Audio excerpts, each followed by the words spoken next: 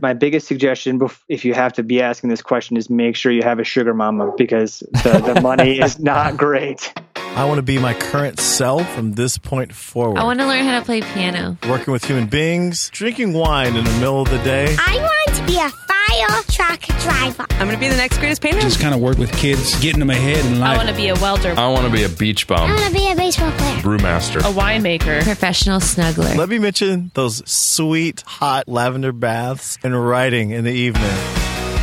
What's up, everybody? I'm Blake Fletcher, and this is the Half Hour Intern Podcast, where we explore the interesting paths people take in life. A couple of quick pieces of housekeeping here before we get started. One is to let you all know, again, that the voting is active and live for the 2016 Half Hour Intern Award. So you might have seen the episode that goes over the nominees. But either way, just go to the Half Hour Intern page, and on the homepage right there is a link to a survey where you can vote for the various categories for awards for the 2016 Half Hour Intern Awards, and then be sure at the end there to vote for your very favorite episode of the entire year. The other piece of housekeeping is that I had a nice listener of the show write in saying that he wanted to help support the show and contribute, but he was not comfortable with or just didn't really like the idea of Patreon, of doing a per episode contribution like that. He just wanted to do a one-time contribution. So thanks to that input and advice, I went ahead and put a link on the Half Hour Intern website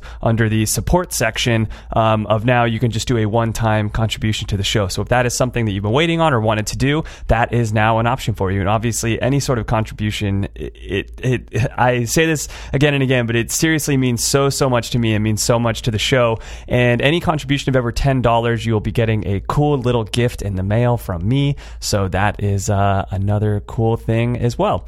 So on to today's episode. Jesse Vondrasek is an Ironman competitor, and he is like the perfect person to interview for this, because up until this point, very recently, it has been a hobby of his, but like a hobby that he is obsessed with and really into. Like he is at the top of his game in the sport of doing Ironman triathlons, but he just recently quit his job to do Ironman professionally. So he is a professional Ironman, and this is all that he spends his time and focuses on. So he'll talk about the training involved with something like that. He'll obviously explain what an Ironman is exactly for those of us that don't really know what an Ironman is, or what the constituents of it are, or how long it is, or what it all entails. We'll talk a lot about diet, exercise, all kinds of training stuff as well. So a lot of interesting info in this episode. Without further ado, here is Ironman.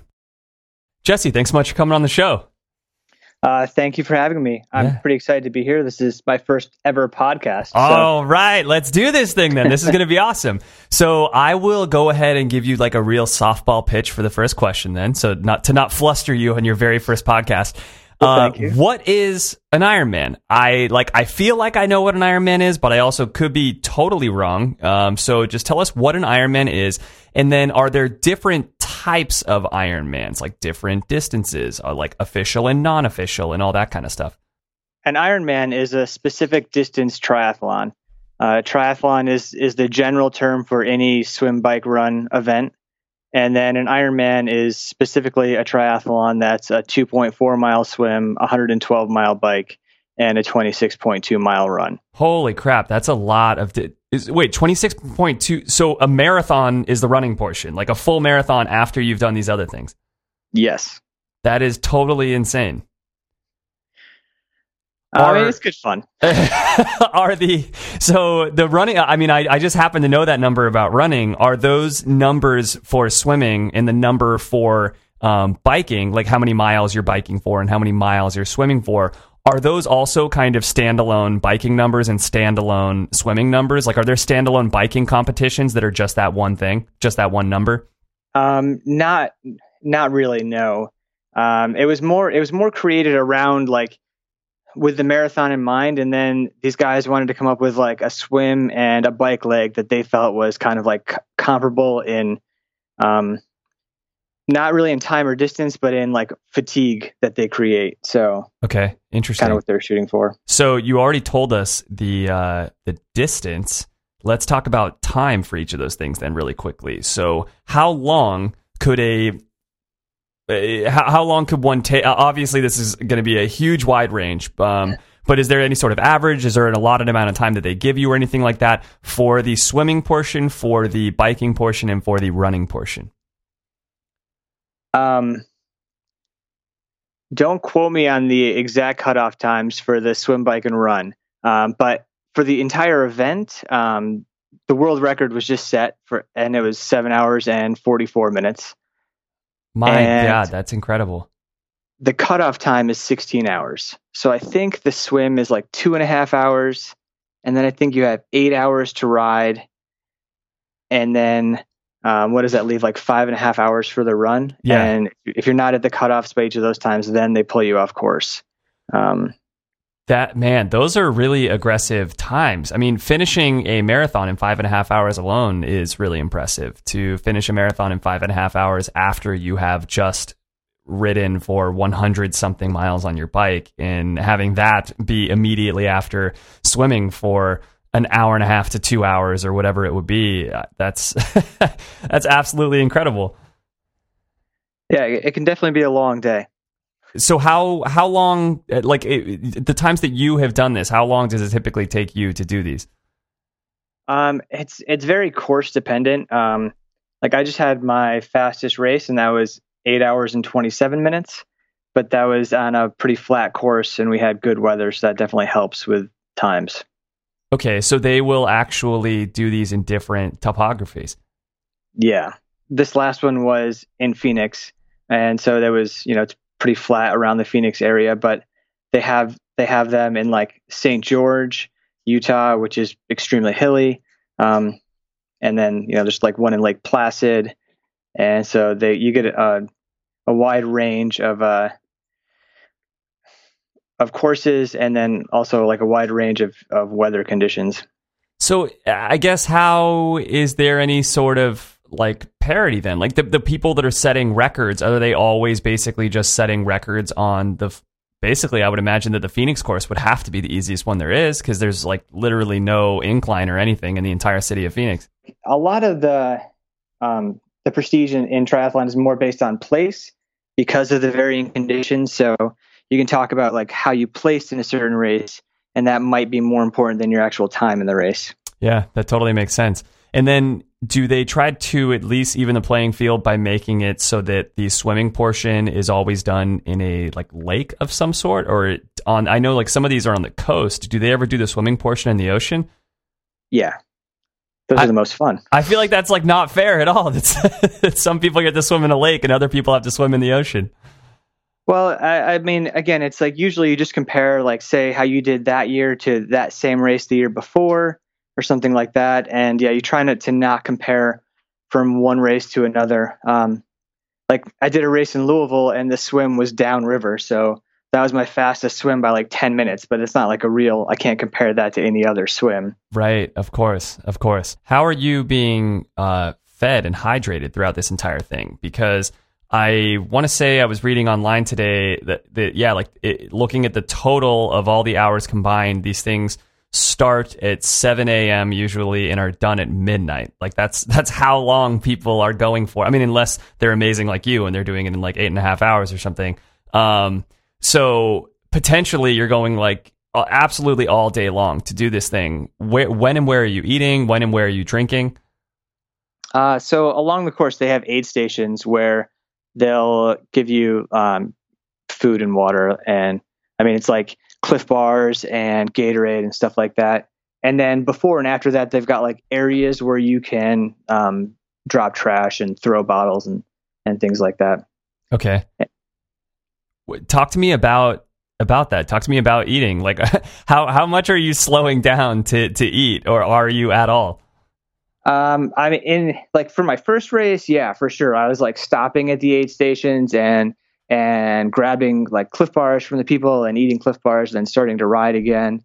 At this point, I don't stop at all. And I start out with all the calories on my bike that I need for the entire ride, so that the only thing I have to slow down for is water, because I can't carry enough water. Right. And I try and just make it as simple as possible when you're going through the aid stations, and only trying to grab water bottles and kind of relying on the calories that I bring with me. Okay. So let's talk about training for a little bit then. Before we talk about the physical part of training, which I guess it's all physical part of training, I'd love to talk about nutrition then a little bit first. What is your diet like year round? And then do you change your diet in the weeks or so leading up to an event? So my diet is, I shoot for a B+ in my diet. That's kind of how I like to think about it. I don't like to try and eat crazy healthy all the time. I try and have the majority of the food that I take in be like whole foods, whether that's like fruits or vegetables, like sweet potatoes, like organic meat, and then like whole grains that usually I'm like cooking in my house, and try and stay as much away from processed food as possible. Mm-hmm. That being said, if it's in the middle of a long ride, I'll stop at a gas station and, get a Coke and a Snickers bar every time. Yeah, for sure. And, I really enjoy a good IPA, so that often happens. And then what happens during the weeks leading up to an event? Does this shift at all? I try and reduce fiber intake, especially like the 3 days prior to a race, and really just focus on good carbohydrate and lean protein the last couple of days, so that I don't have a bunch of fiber in my system and I can make it 8.5 hours without any GI issues. Oh, interesting. Yeah, I was going to ask why. That totally makes sense. Have you ever tried to do a ketogenic diet through this, or do you know anyone that does that? I do not know anyone that does that, and I've experimented with like the paleo diet, and probably close enough, I guess. I mean, because your carbs just naturally get cut down so low. But yeah, I've never gone ketogenic, and I mean, I have for like never any length of time to be able to speak to it. But what I found from any experience with dieting or anything like that with heavy training volume is that you really need a large amount of carbohydrate in order to train at a high level. And if you start cutting carbohydrate out, then you're going to start, your workouts are going to show that. And I guess it depends on what your goals are. If your goals are to be able to go for a 5-hour ride and just drink water, you might be able to do that on a diet like that, but you're not going to be able to ride the fastest 112 miles that you possibly can. Right. You're saying like your sprint times might suffer, like your power might suffer. Right. So yeah, I mean, I'm kind of a firm believer in carbohydrate, and I mean, I race on basically pure sugar, and it's kind of gross, but it gets the job done.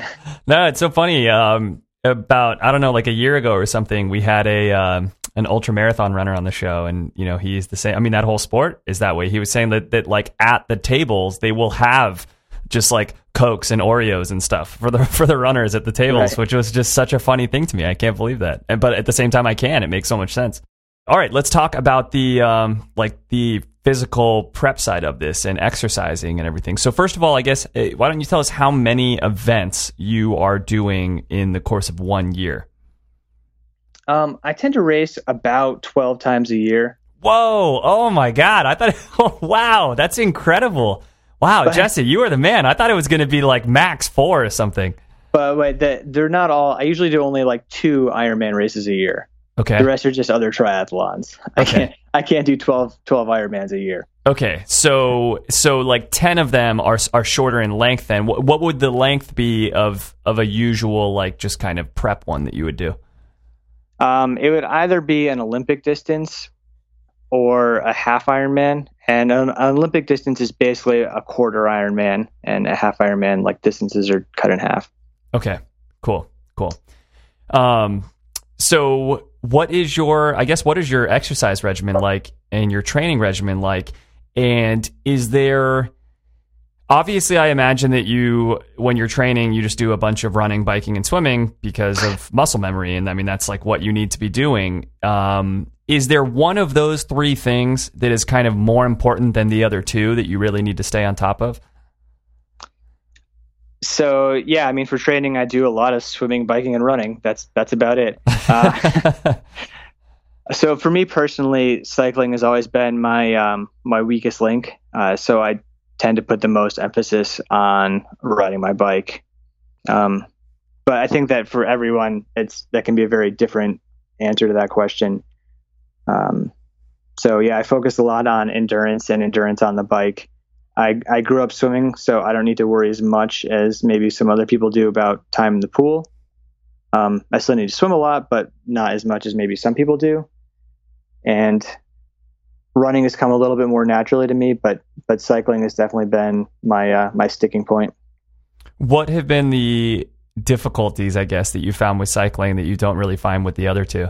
I mean, particularly when you were getting started with all of this. When I run, like, it feels great to just kind of try and run fast, and I tend to enjoy that. And when I get on a bike, I just want to like soft pedal to the grocery store. You know, it doesn't come naturally for me to like want to ride a bike fast, and I get very cautious like going downhill. I don't really like to go crazy fast down hills. And I ride with guys that like that's what they live for. You know, they hate going uphill, but they'll go 60 on the downhills. And I'm like, well, I don't really like to go over 35. So just kind of getting used to riding hard and really figuring out how to engage like all my muscles while I'm cycling. It's pretty easy to become very quad dominant and not use your glutes when you're riding. Yeah. And to try and work on really getting everything to engage and just feeling comfortable out of breath on a bike has been something I've had to kind of learn how to do. How important, you mentioned the whole entire quad dominant and getting your glutes firing and all that. I guess as you get into the upper levels of this, or even just doing it frequently, period, I imagine it's so important to be focused on like posture and very, very proper form while you're doing everything.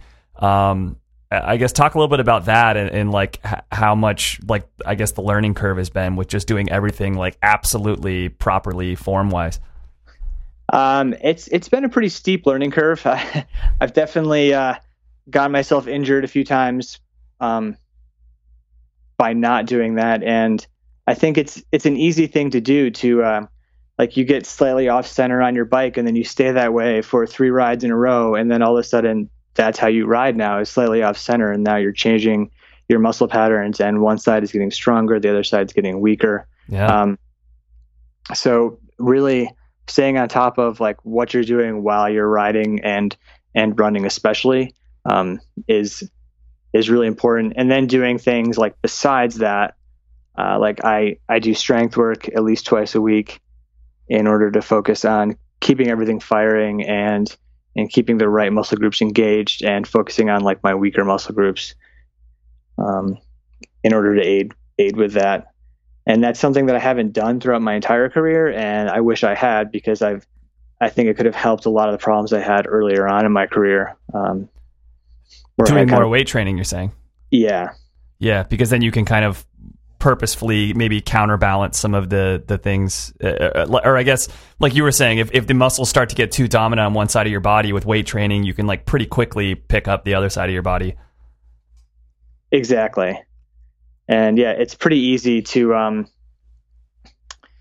have one muscle group that's kind of taking over. And so if you're doing something like weight training, you can kind of rectify that much more quickly than you can by changing your pattern on the bike or the run. Right, for sure. What other sorts of training things do you do? Like, is there anything else ancillary to all of this that you find really, really helps you get ready for an event? My wife and I are pretty serious ping pong players. That's great. No, I mean, we do play ping pong, but that was a joke. I think, I mean, really, I just swim, bike, and run a lot. I think I think volume is really important. I think volume at a lower intensity, just to help increase your durability in the sport, is extremely important. And I think that core work, strength training and doing something for like flexibility and self-care. Like there's a lot of little things in there that people tend to skip over. Like I try and do yoga at least a couple times a week. And like I said, I think core work is so important to help. I mean, you need so much stability in riding and in running that if you have a weak core, you're going to start twisting, and that'll just kind of change everything. So how would you prioritize those things? I guess I always wondered that myself. Like if I like as I've gotten older, I care so much more about my posture at the gym and just like the way that I'm doing everything. And as well, like I try to stretch every morning and stuff like that, but sometimes those things like fall to the wayside. And then I try to do yoga sometimes, and it's like it just becomes a lot of things to do. Then like it's like, oh man, like I got to stretch, and also I got to do a little bit of yoga, and also I got to go to the gym, and also I got to be focused on this. So then when you only end up having, let's say, 2 days a week to really work on something, like what would you prioritize in that case? What do you think would be more important than the other things? Would it be flexibility? Would it be overall strength? Would it be like endurance? What would you be going for? And this is like the most cop-out answer ever, but I'm going to say it depends. It depends on who you are and what your strengths and weaknesses are. Because like some people might need to stretch. That might be the one thing they need to do to keep from getting injured. Other people might need to use a foam roller because that helps, keep them healthy. And other people might have a weak core, so they just need to be doing planks like for 10 minutes 3 times a week. And if that's all they have time for, then that's all they have time for. But I would say that, you need to kind of figure out like what your weaknesses are, and then target that, especially if you have limited time. But to kind of give a more general answer, I would say doing a few exercises that focus on good patterns, like almost exactly what you were just talking about. Like if you're going to do something, then do something extremely well and then stop. Like do 3 sets of squats where you're looking in a mirror, you're making sure your knees are tracking perfectly, and you're making sure your butt is behind you and staying nice and low. And don't worry about doing 17 other things. Like just go do that really well. And like maybe that's enough if that's all you have time for. Yeah, and what you said earlier about the swimming coming easier to you when you were a kid, that's so true about, I mean, your answer is not at all like a cop-out answer. It's like the right answer, because you never know like what you did when you were a kid or this or that all of a sudden made that some strength of yours like forever. A lot of those things like stay with you, like people that maybe did gymnastics for a few years when they were a kid, if you ask them, like they could have not stretched a day since, and if you were to ask them to like reach down and touch their toes right now, they would do it just effortlessly, or right. Just the way that people's bodies are built. Like some people just have really huge legs, like really huge quads, or like some people have a really huge butt or whatever it is. And it's like, if you got a huge butt already, you probably don't need to do deadlifts as much or whatever it is, like you're all good. Maybe focus on your stomach and like your core in the front to counterbalance the fact that you have a really huge butt. Yeah, I mean, everyone's just built, a little bit differently. So I guess that's a great advice to analyze like how it is that you were built exactly and what you might want to do to balance you out rather than to enhance the things that you're already good in, which, by the way, is great philosophy for life in general. So, all right, I would love to talk about the World Championships. So you have all these different Ironman events throughout the entire year, but I read that there is a World Championship that happens in Hawaii every single year. What is the difference between that World Championship event and the other Ironman events, and how do you even get an invite to the World Championship? All right, so I'm going to give you kind of a long answer to this, and I apologize for that. So Ironman was started in Hawaii, and it was like 3 guys that thought it'd be cool to put together this event and to see if they could even do it. And so that's how Ironman was born, and it was born in Kona. And that's why it's where the World Championships is now. It's been on the same course that, I guess a similar course to the course that they did for the very first Ironman ever. So it's kind of steeped in history, and it's a pretty exciting place to go if you're a triathlete just because of that. And then besides that, it also, since it's in Hawaii, there's points on the run when the air temperature is like 113 degrees and 90% humidity. And there are points on the bike where you're going through lava fields and there's like 30-mile-an-hour gusts of wind. And then the swim is an ocean swim. So it's kind of got a little bit of everything for you there as far as the course goes. So all those things kind of make it a very special race to begin with. And then now, since there's been a pretty rapid increase in popularity of Ironman, it is the World Championships. They've come up with like a process to get there. And for professional athletes, it's based on a point system that you get points by racing other Ironman branded races throughout the year. And they take your top 4 races and they put together the points for those, and then they rank everyone, and they take approximately the top 50 athletes to Kona and the top 35 female athletes, based purely on points. Age groupers is a little bit different, where they have a number of slots allocated at every race. Like, for example, if you're a male in the 35 to 39 age group, and you go to an Ironman, there's probably going to be 2 spots in your age group, which means you probably have to be first or second in your age group in order to get a spot in order to race in Hawaii. Wow, that's crazy. How old are you? I am 35. Okay. Wow, so you have to be like one of the top 2 people in the whole world to be able to go to this event. Well, so since I race professionally, it's based on points for me. But yeah, if I was racing age group, then I would have to have, you'd have to be either first or second in an Ironman event. And so, but since there are like 40 of them around the world throughout the year, like that kind of makes it a little bit easier, I guess. Mm-hmm. So have you ever been able to go to one of these world championships, Jesse? I went when I raced age group in like 2008.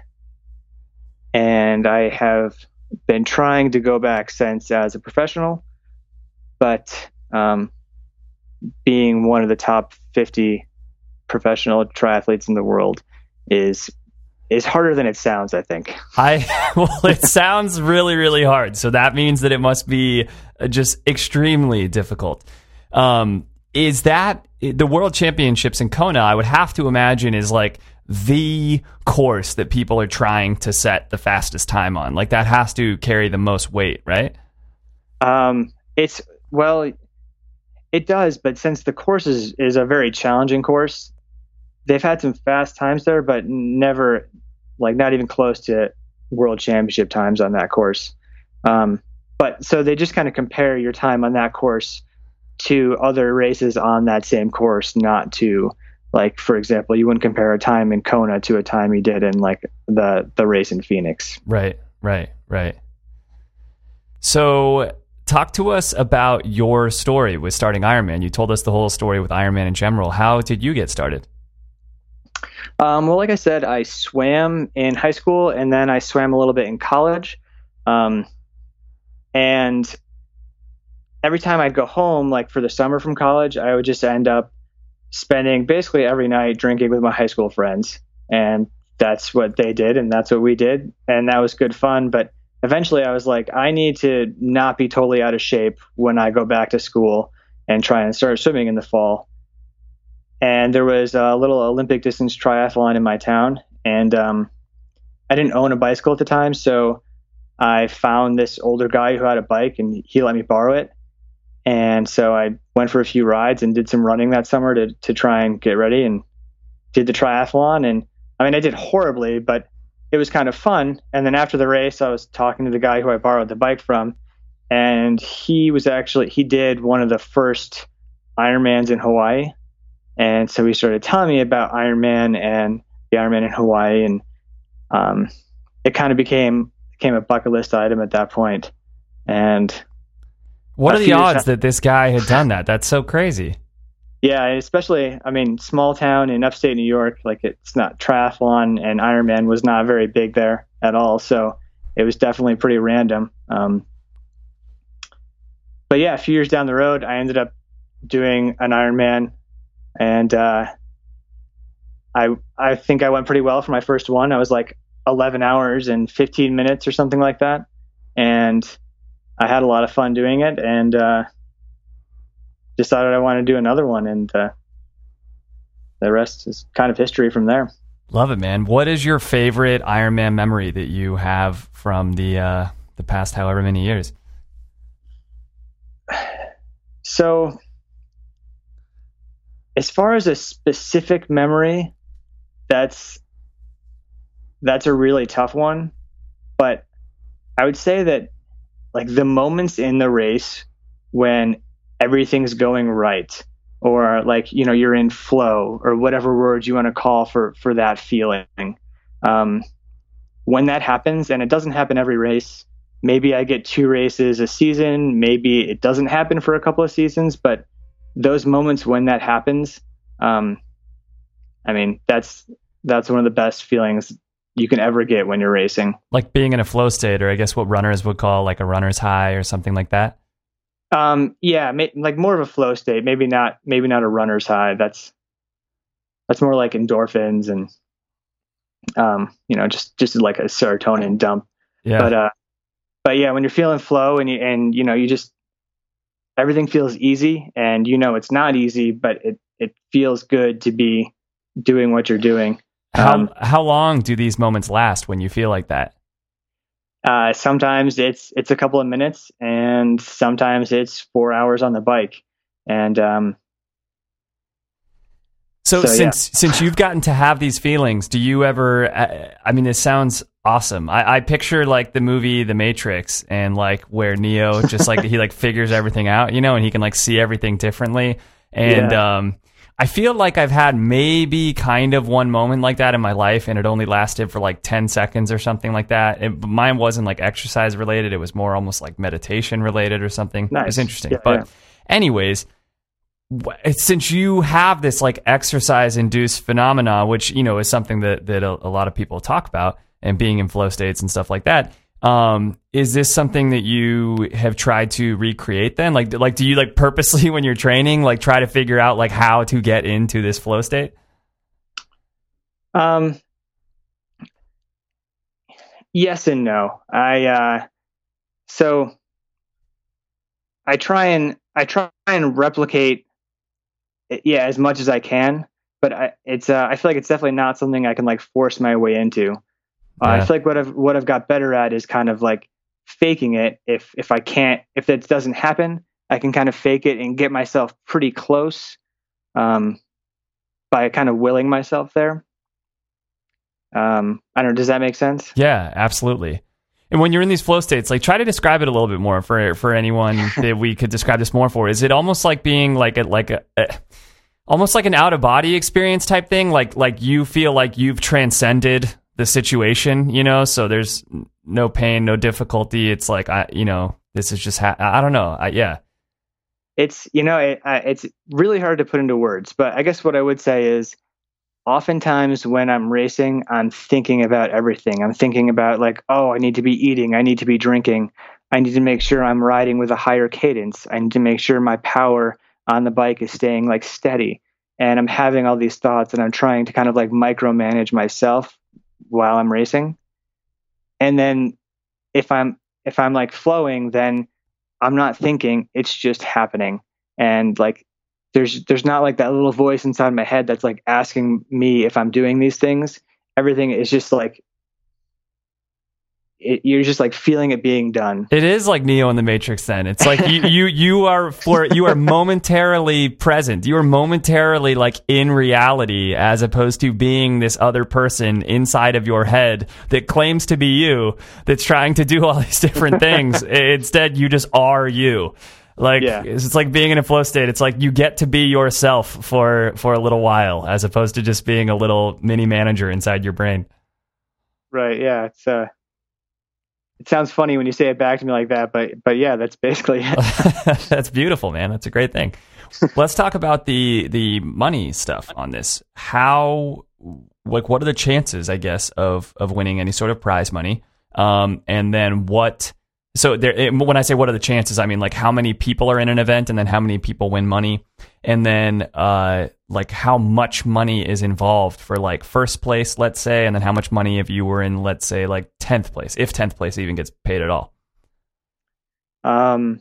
So I'd say my biggest suggestion, if you have to be asking this question, is make sure you have a sugar mama, because the money is not great. Luckily my wife has been willing to help me as I'm kind of taking this leap and quitting my job, because the prize purses they're set up so it's hard to make a living unless you're at the very top.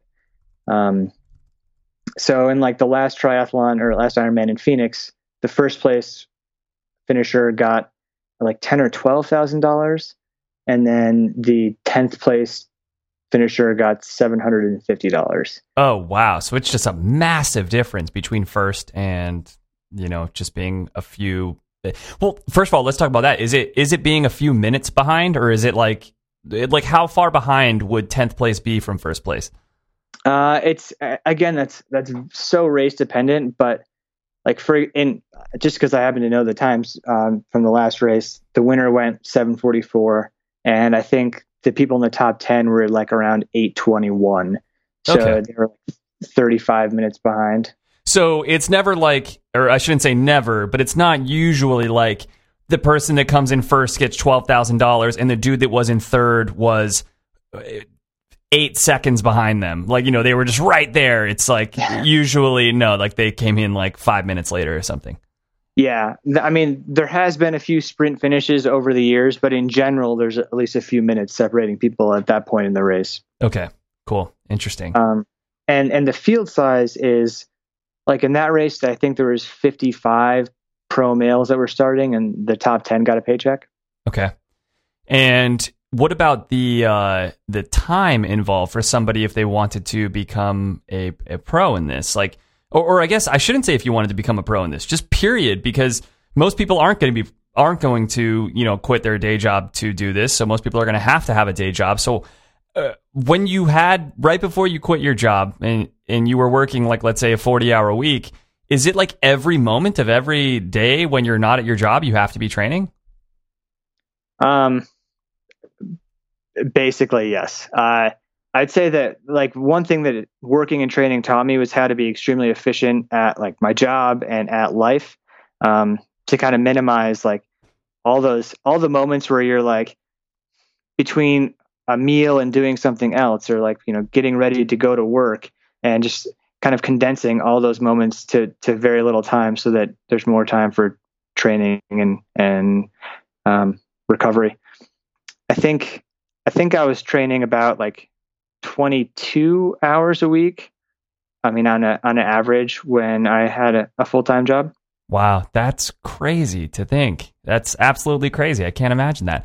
So that leaves you with such little time to be doing anything else, especially when you consider the time involved of just, like you were saying, just getting dressed and this and that, like the other little things probably added to those 22 hours of training, like getting to a gym or whatever it is that expand that even further, and then needing to eat your meals. It's like that leaves you with almost no time to watch a TV show or read a book or anything.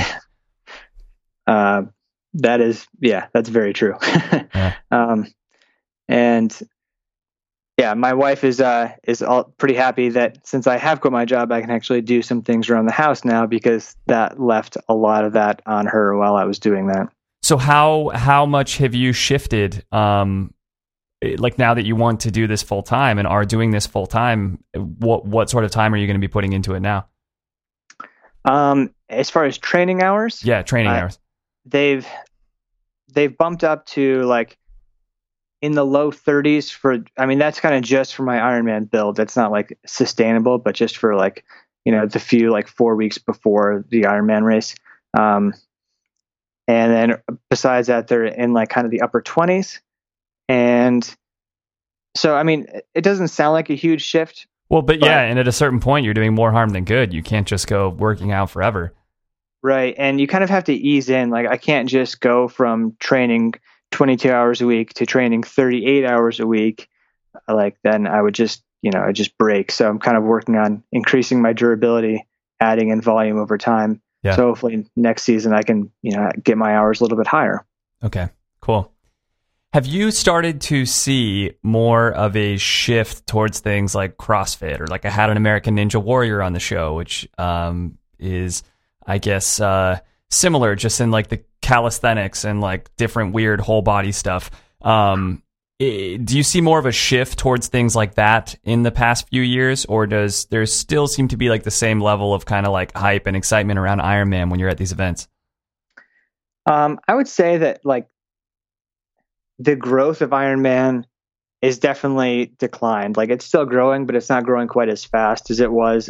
And it's probably because of all these other things that have come up. So to that extent, there's more things for people to do in order to stay active. So I think that's a great thing. And I think it is taking away from the growth of triathlon a little bit, but I think it's kind of appealing to a slightly different audience. All right, Jesse, let's go ahead and finish this thing up, man. If anyone here listening would like to get started with triathlons or Ironman, I guess what sort of piece of advice would you give to someone just wanting to start out? I would say start out slowly, like take your time and really focus on the foundational skills of learning how to ride your bike well, learning how to swim efficiently, and learning how to run efficiently as well, and not try and jump into like, I've never done any of this stuff, I'm going to sign up for an Ironman that's a year from now and then figure it out. I think your body will thank you if you kind of ease your way in and start slowly and potentially hire a coach if it's something you're going to be taking seriously. Yeah, absolutely. Good advice, man. And good advice throughout the whole episode. I really appreciate it. Thank you so much for coming on the show, Jesse. Yeah, thank you for having me. Hey everyone, it's Blake. I hope you all enjoyed the episode. Do not forget, it is voting time for the 2016 Half Hour Intern Awards. So head on over to halfhourintern.com, and there is a link right there on the front of the homepage to submit your own votes for who you think should be winning awards for the 2016 Half Hour Intern Awards. So go to halfhourintern.com, click the link right there on the front, and submit all of your votes. It's not an all or nothing type thing. If there are certain episodes that you didn't hear or categories that you don't feel comfortable voting for, that's all good. Just vote for the ones that you do know about, that you feel comfortable voting for, and be sure to write in your favorite episode of the entire year as well. Thanks so much for listening, you guys.